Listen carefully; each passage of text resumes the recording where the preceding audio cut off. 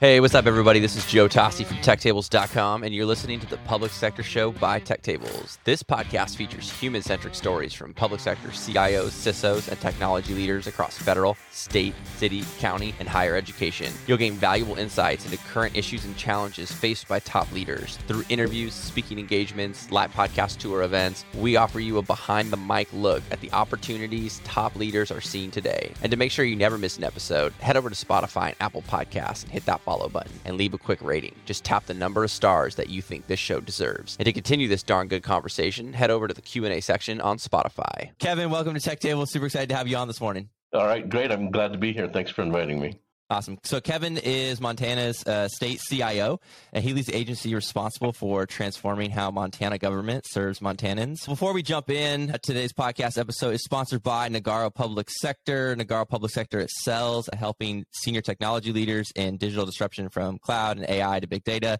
and digital product engineering to system integration work across platforms. To learn more about Nagarro, you can head to nagarro.com. All right, Kevin, as we kick off today's episode, you led Helix Business Solutions and a number of successful IT service companies in various roles. I believe even working for the governor before he was the governor right, at one point back then. What are 2 to 3 learnings that you've brought and are still bringing to the state of Montana from the private sector that you believe would benefit state CIOs outside of Montana?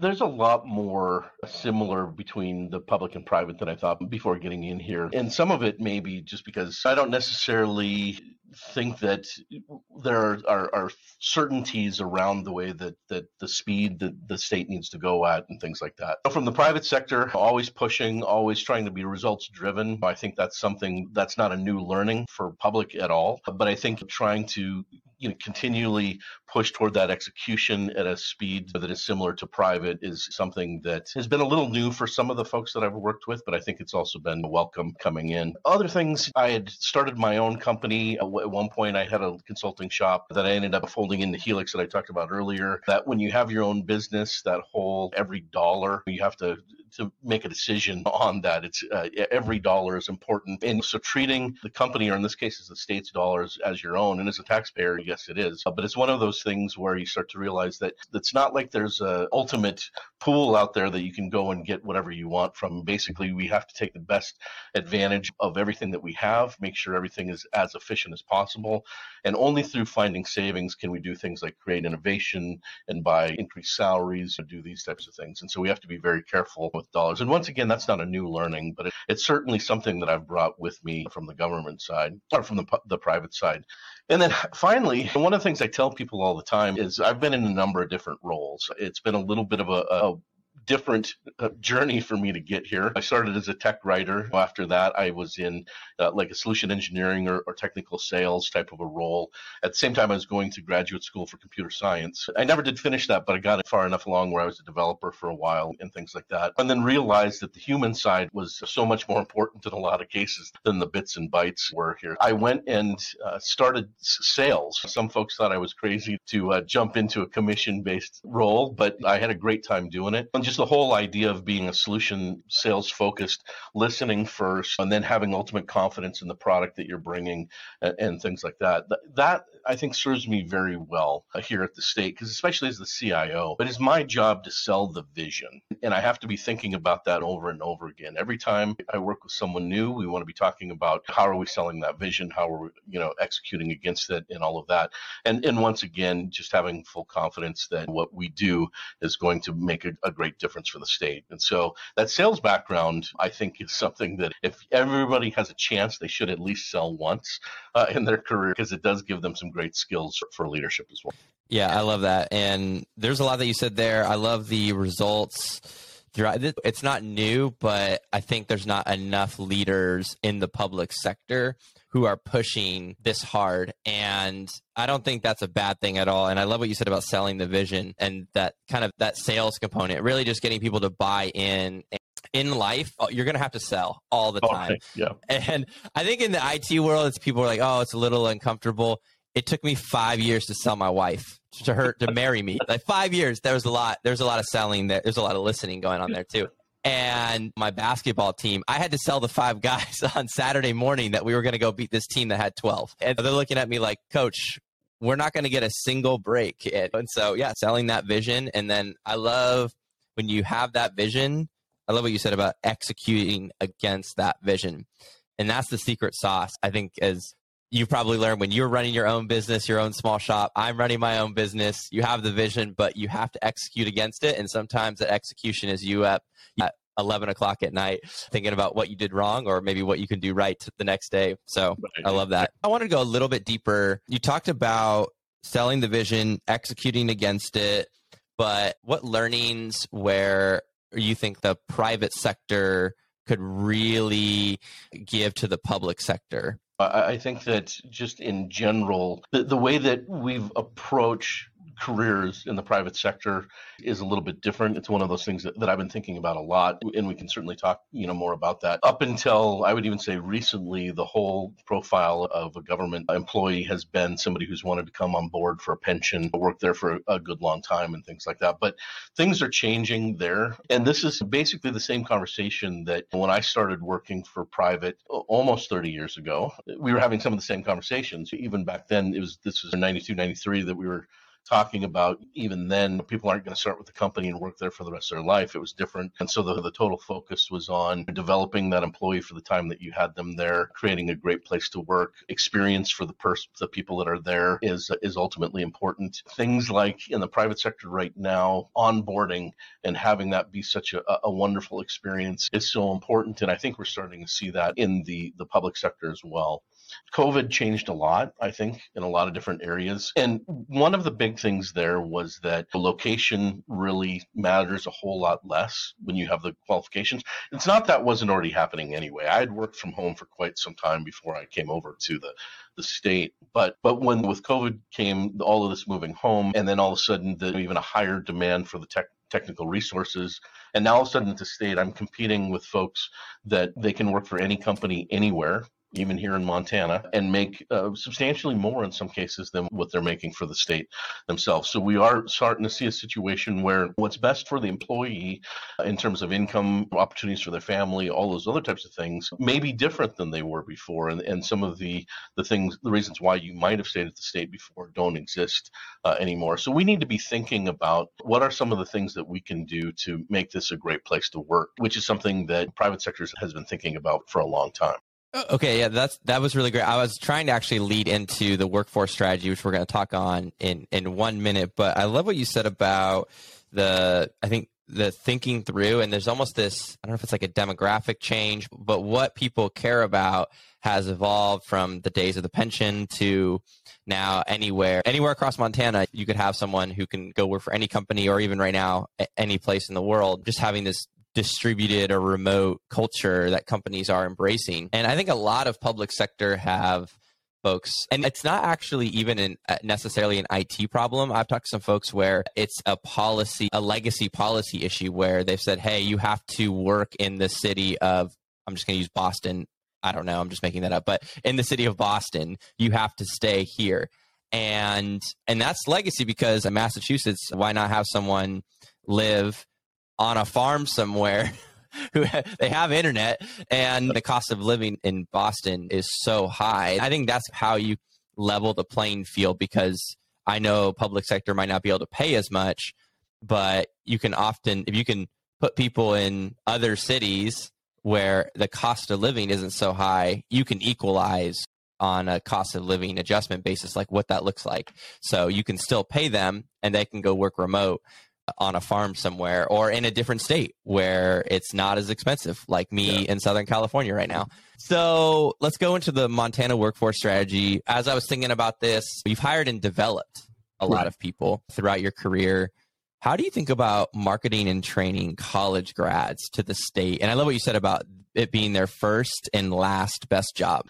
Yeah, so this is something that we've been thinking about a lot. Like I said, if they're not going to be here forever, what can we do to make sure that we are both offering value to the employees as well as, them And we are just now starting, like I said, we're talking about best first and last. And from a marketing perspective, I still need to change that a little bit, give a nice ring to it. But what we're really talking about there is that we have a great opportunity to bring some young folks in just out of college where, while there's high demand everywhere, it's still in that point where I see on LinkedIn people saying, how am I supposed to have 5 years experience if I don't have the ability to have a job? But here's an opportunity, I think, for the state to bring folks in, get into a developmental mindset, to be able to bring in someone straight out of college. We've got all of the technology that you would see in private sector and give folks the opportunity to get in and really get hands-on, that difference between the college and in real life in terms of what we can get. So we're really focusing on that. We've brought in a training coordinator into our group, and so we are focusing on, okay, what can we do to increase numbers of internships? How can we turn those internships potentially into apprenticeships? And we're all very early on that, but really wanting to make sure that we have the ability to create some opportunities. We're talking to multiple vendors about doing hackathons with local schools here throughout the state and share some of the problems that we're having with the state with the students, give them an ability to see how they could make a direct difference. And then give them value by training them, but also get what we need by having the employees here within the state doing these critical functions that they need in order for us to serve the citizens. But then we also have to be comfortable that at some point there's going to be something beyond what we can offer that they're probably going to want to do at some point in their career. We're having a hard time competing with private sector in terms of pay, in terms of some other benefits and things like that. Right now in Montana, we're all back in the office, and we are moving to be more hybrid. And so that is something that we will offer. But for now, that's something that folks really want. And so they're taking some higher pay to be able to work from home anywhere within the state, as you said. And so that's giving them some advantages there. Now, that said, they're also out there on the bleeding edge in terms of some of the technology and things like that. And so when we start talking about serving the state, there's very few jobs you can have in your life where you impact the citizen of a state as much as you do in state government or in local government for that matter as well. You can see the direct impact of the things that you're doing. You have that ability to directly impact the citizens of the state. You have the ability to, so for example, the problems that we're dealing with, one of the first things when I came on is we're building a system to help people get housing rental assistance, because folks during the time of COVID were potentially losing housing. And so how can we get assistance out to these folks? So building an app to be able to allow folks to apply for that, focusing both on the residents and landlords and making sure that people have a place to stay. How great is that you can say something that I did was able to help someone at that level? And that's the best first part, where we can come in, we can expose them to technology at all different levels. We can, the whole processes of working in large groups.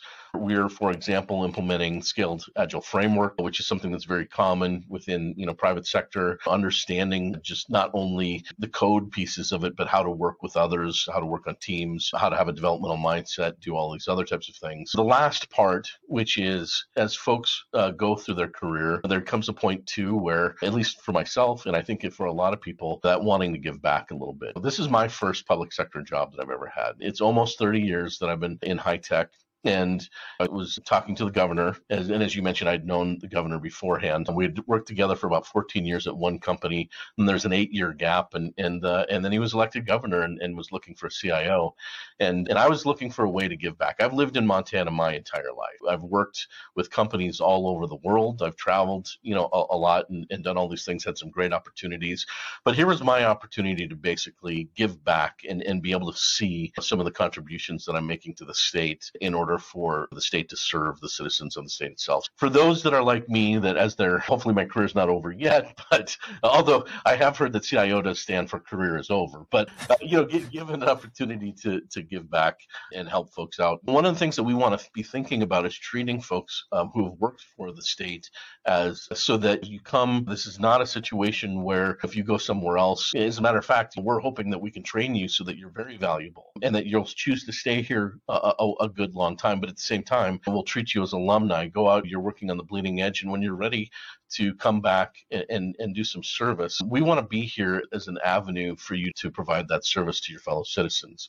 And that's something that we're looking at too. What kinds of things can we do as people are starting to think toward the latter parts of the career? I'm not going to say end, but the latter parts of their career where they may want to move back to the state. For a long time, we've had some great tech tools here, or tech schools here that have done a great job of exporting expertise out of the state.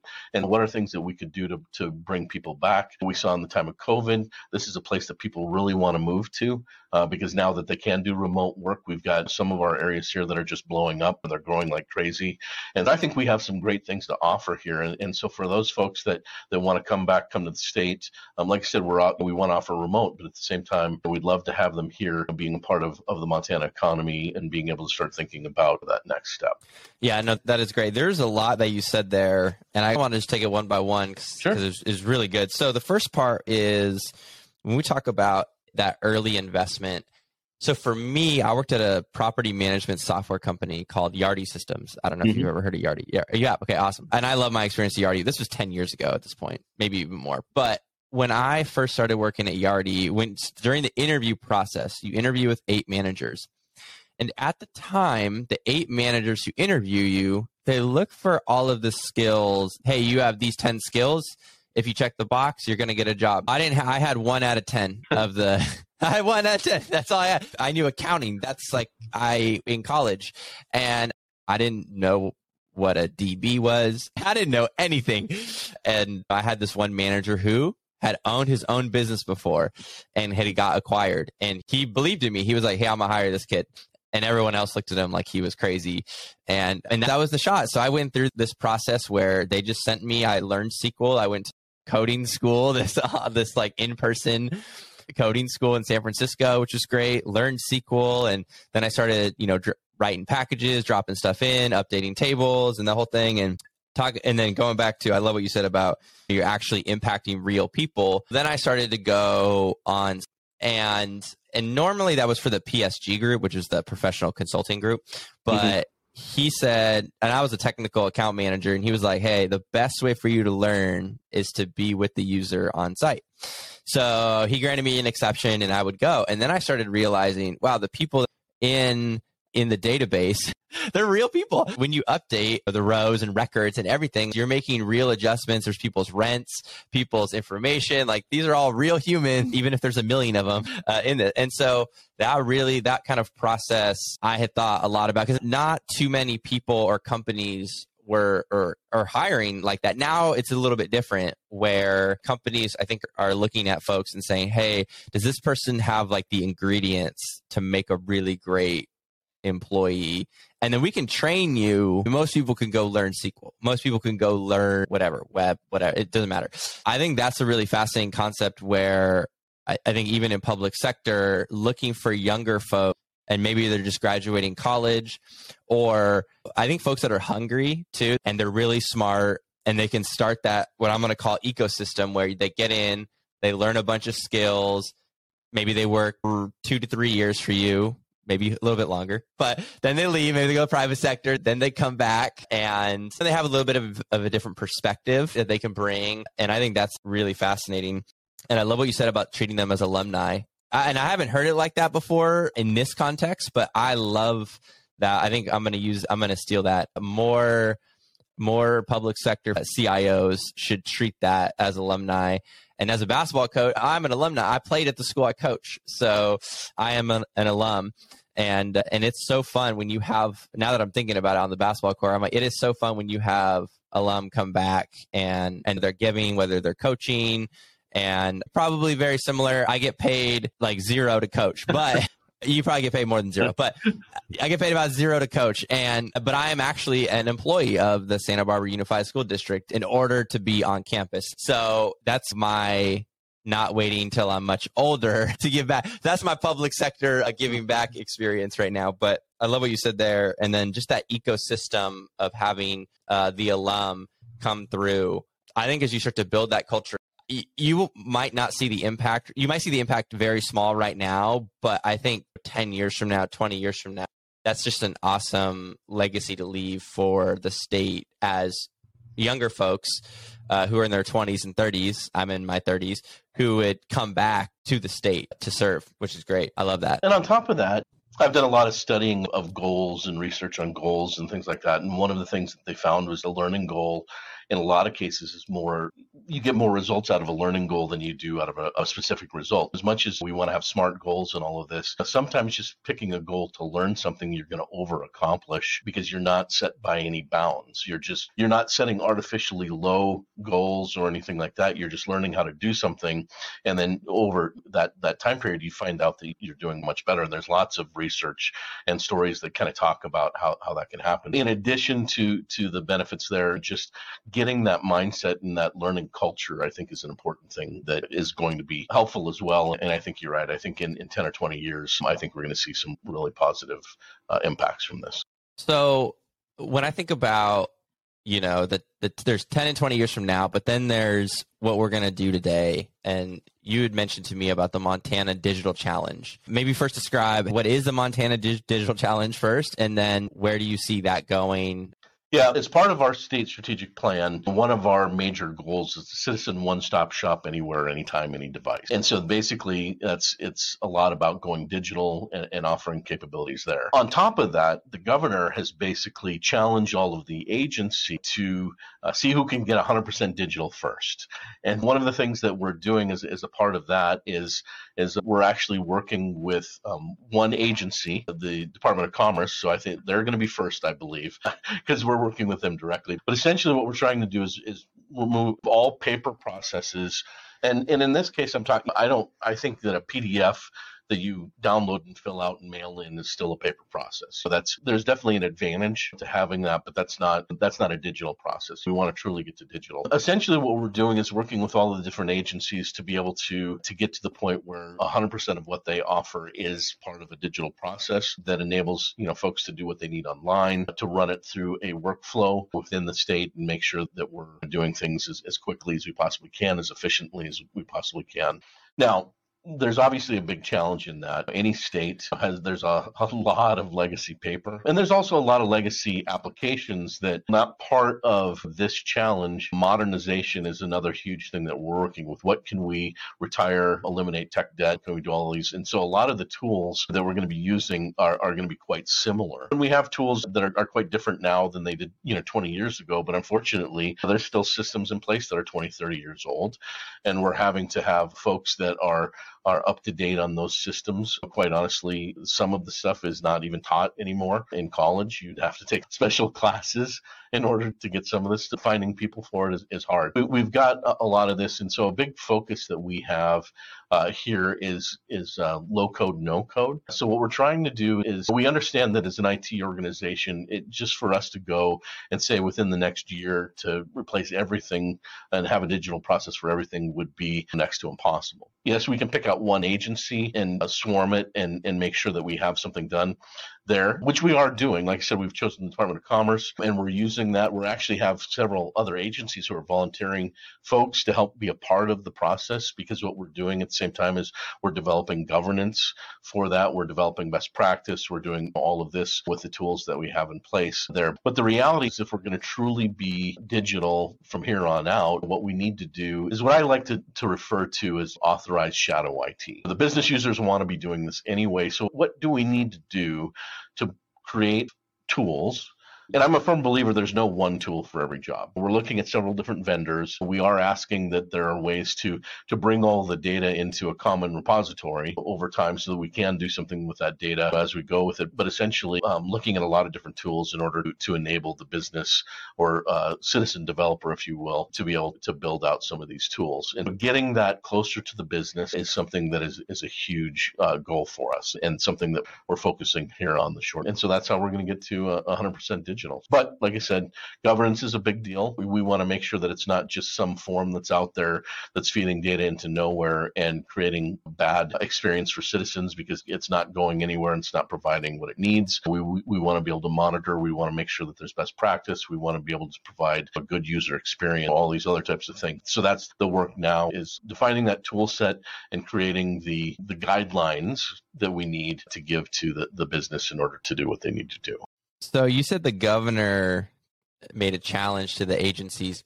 I don't know. I haven't researched all 50 governors. Actually, I don't know if I've researched any governors. When I was prepping for this podcast, he had owned a software company before, a fairly large one.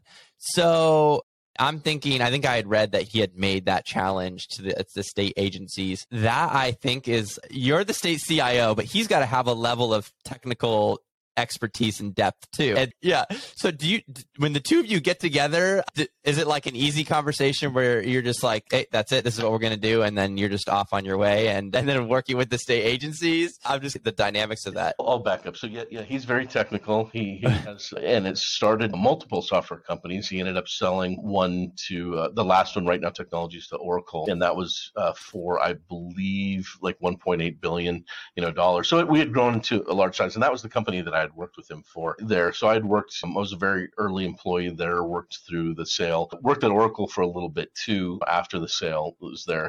But I think that background working with the governor was one of the reasons why I really wanted to take this job. I knew that he's an inspirational leader. He's a guy that you want to work for anyway, but he's also, from a technical perspective, very technically savvy. There's certainly nothing that I can pull over on or anyone can pull over on him when it comes to the technology. So he digs deep into it. But I think between that background and his technical capabilities and having worked together before, it is easy. There are things where we can walk in. I think that there's a little bit of a shorthand that may not have existed there without the history that we have together, which, like I said, for me was a huge reason to take the role. I knew that he's very progressive when it comes from technology, hard driving. He likes to get quick results. He's very results driven. And so those are all things that I thought would, coming in, enable me to also make a difference in terms of what I'm doing. Yeah, it's been wonderful to work with him again, and it's been a great experience. Yeah, I imagine that's got to be really helpful when he goes, because you've got to pass bills and all this kind of stuff, where not only can he explain it technically, but also I'm sure he can explain it in very simple terms to the legislative body in order to actually push this through. In the private sector, you hear, hey, every company is a software company now. And then so I was thinking the public sector, I haven't quite heard that. They haven't quite embraced that yet, that like every agency is a software or a digital agency. But I've got a feeling you and the governor in Montana are going to change that really quickly. Every agency will become a digital agency. You also said authorized shadow IT. I love that. So this jumps perfectly into the next question around low code, no code.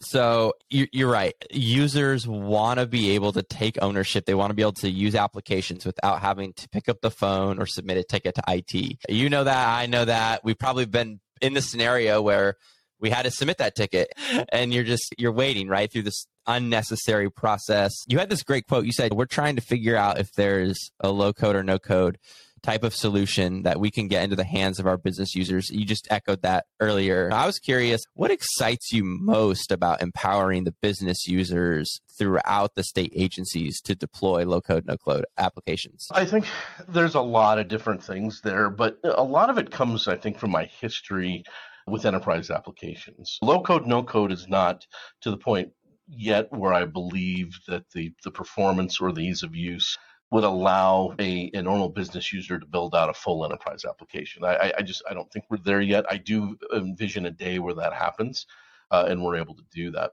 However, we're coming out of the era where, and unfortunately it's still here, where in Montana we've got a lot of custom build. We've got a lot of custom builds that take years to put in place. And in my experience in building out enterprise applications, even if we're just talking about configuring and doing some customization of an existing SaaS application, when it goes on for years, giving the users exactly what they need is always a bit of a challenge, especially back in the old waterfall days where the users would explain what they need and then the developers go away for a good long time and then they come back and it's nothing close to what the developers need. Agile has fixed that in a lot of different ways. Getting working software in the hands of the users as fast as possible is certainly something we can do, but I've never been a part of a process where we've gotten it 100% the first time. Usually when we go out and collect requirements, come back, get working software in front of the users. A lot of the times that first time I'm happy if we got 50% of it. And then it's only by seeing what the developers have interpreted from it where the user can say, that's not exactly what I was talking about. In my business, I need to do this. And this is not including we've got folks who said, I need the button to be red. Or that is not something I want to get into. But I do want to say we need to collect this payment. We need to be able to notify them that this happened. And the true business requirements that we go. One of the things from a low-code, no-code standpoint is that there is the ability to allow folks to get into kind of the world of programming without having to go too deep, get an understanding of what an MVP might look like. In a lot of ways, being able to, even if it's just able to get us to a point where it's more of a clickable prototype, often I think that puts us into a better position, than we were in before. And then from a state perspective, when we think about applications, a lot of applications that we have, quite honestly, are very simple form with a very basic workflow behind it. Let's say, for example, we used to host for the counties burn permits where essentially somebody goes, they fill this out. There's a little bit of logic behind it. At the end of it, they pay their $15 or whatever the amount is. I'm not sure what it is.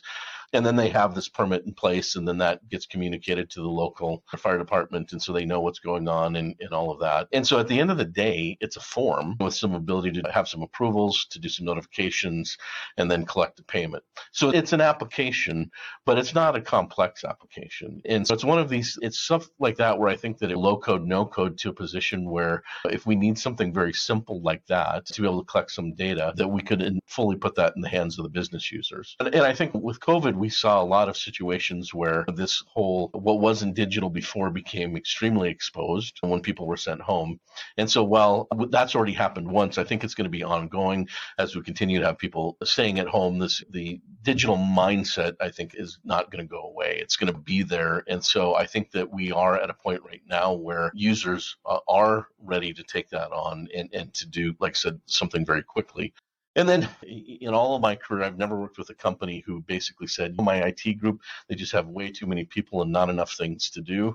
It's never happened. There's always too much to do and the resource to do that there. And that's one of those things where in anything else, wherever you can create efficiencies, there's always another important job that needs to be done. And being able to take and pivot toward what are the highest impact things that we can do as an organization to move forward. And then once again, we talked earlier about the challenges that we've had with competing against private sector for talent. The reality is that over time, we're going to have to do more with less. It always comes down to you have to do more with less. But I think that as the talent competition heats up, I think that's going to become, even more and more important. And how do we create the tools in order to enable us to do more with less over time and make sure that we just can't stop delivering the services from the state perspective? How do we make that so efficient that we can get that into the hands of the folks that know the business better than anyone else, are able to deliver that service? And then at some point, we're going to have an MVP solution built in low code, no code that's not going to be able to scale. And so we bring in IT. And so it basically puts us all into a different lane, I think, in order to deliver that ultimate experience. Yeah, that was great. One of the things you said about customization after years, right, is it compounds, but in a negative way. Every little change, it just compounds. And then eventually you end up with a giant beast of whatever your monster you have created for your enterprise application. Yeah. No, I love what you put there. And then even the deploying the low code, no code. During COVID, a lot of vaccine, putting up a landing page for vaccine information or distribution, signing up, figuring all that stuff out.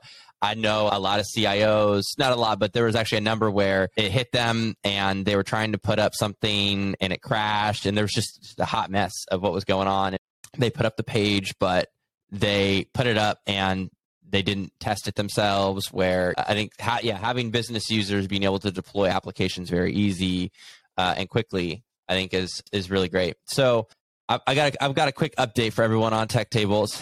Everyone knows I've been launching this episode today, but I've got a new series called the Tech Table Sweet Talk series.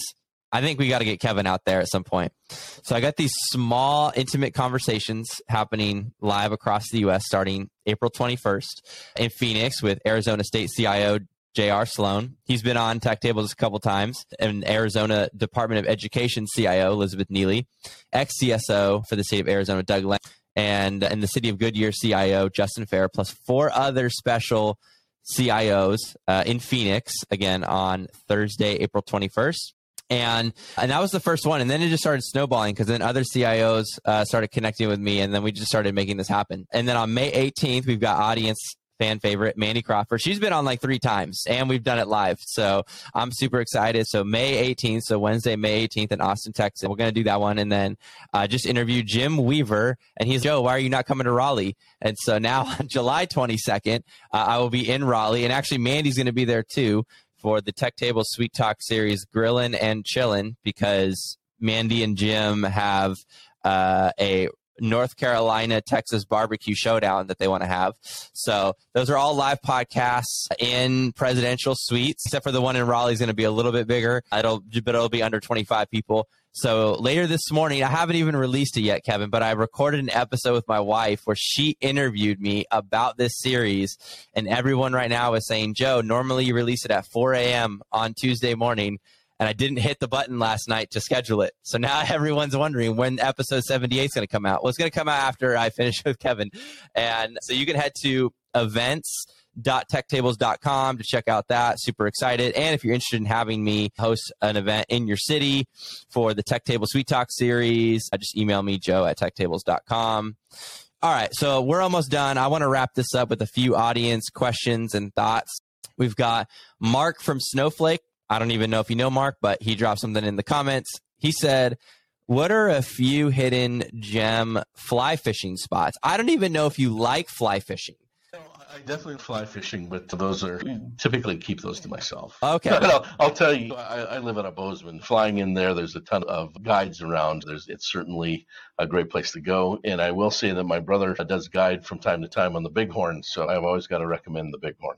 The Bighorn. I've never been to Montana, and I've never been fly fishing, but I'm now very interested in what are the best months to come to Montana, by the way? This is actually a great question. Oh, I think that you could find something great at any time coming to the state. If you're a skier, there's a lot of great skiing all over the place. The winter is always a good time to be out here. Folks are coming in to go to Glacier or Yellowstone at different times. Usually that's more of a summer event. And I'm just in love with Montana in the summer because I am a fisherman and a lot of great opportunities to go hiking. There's so many great rivers to go out and be on. Like I said, there's almost no bad time to come out. It's just a matter of what are your main interests. And it really helps if you're an outdoor person because there's definitely a lot to do here. Oh, I love that. Someone told me about Chicago. Hey, there's no bad time to come to Chicago. I lived in Chicago, and I'll tell you that winter lasts for about 8 months. So there is a bad time, and it's in January and February. But I think you can't actually go snowboarding in Chicago. So you just get the very cold ice to your face chill off the lake. But yeah, I'm excited. I have never been to Yellowstone. That's on the bucket list. So I definitely want to do that. My wife would have a ton of fun with the kids too. Yeah, snowboarding. It's on the list. It's on the list, Kevin. Okay, so I know we are almost out of time. Real quick, very short. So Mandy said that you've got big ideas and you're doing great things in the beautiful state of Montana.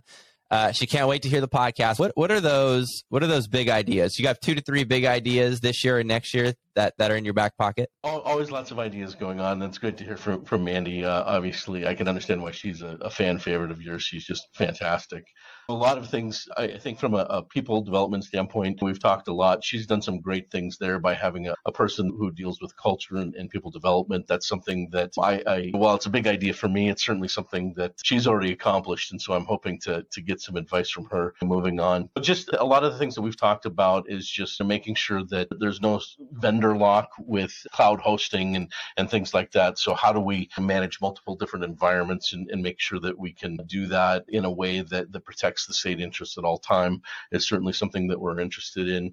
A lot of the people side, as I mentioned before, we're implementing scaled agile framework. We've talked in the past about that whole being able to work with across the entire state and have a very transparent and yet interlocked planning of all of the different IT organizations across the state itself. And so that's some of the things that we're looking at. And then the list goes on from there. A big thing that we are really looking forward to that's going to take time with the infrastructure grants that are coming out. We're hoping to be able to work toward, and like I said, this is not anything new, but zero trust. We really want to start pushing toward getting there sooner rather than later. And once again, not new ideas, but certainly ones that take a lot to execute on, and things that we're really focused on trying to get into sooner rather than later. Yep. People and culture. I am 99% sure that is Lisa Jammer. At some point, she's going to come on Tech Tables in Texas. I think she's the director of people and culture there. And yeah, going back, just to wrap up, everything we've talked about, not new, but having the vision and executing against it. That's, if I had a theme, that's what it takes. Kevin, where can people find you? Where do you hang out? LinkedIn, Twitter? What's your spot? Where do you like to hang out? I'm on both, but LinkedIn probably every day, Twitter probably once a month. So no, LinkedIn's definitely the place to get in touch with me if you need. Awesome. Thank you for coming on Tech Tables. Really appreciate it.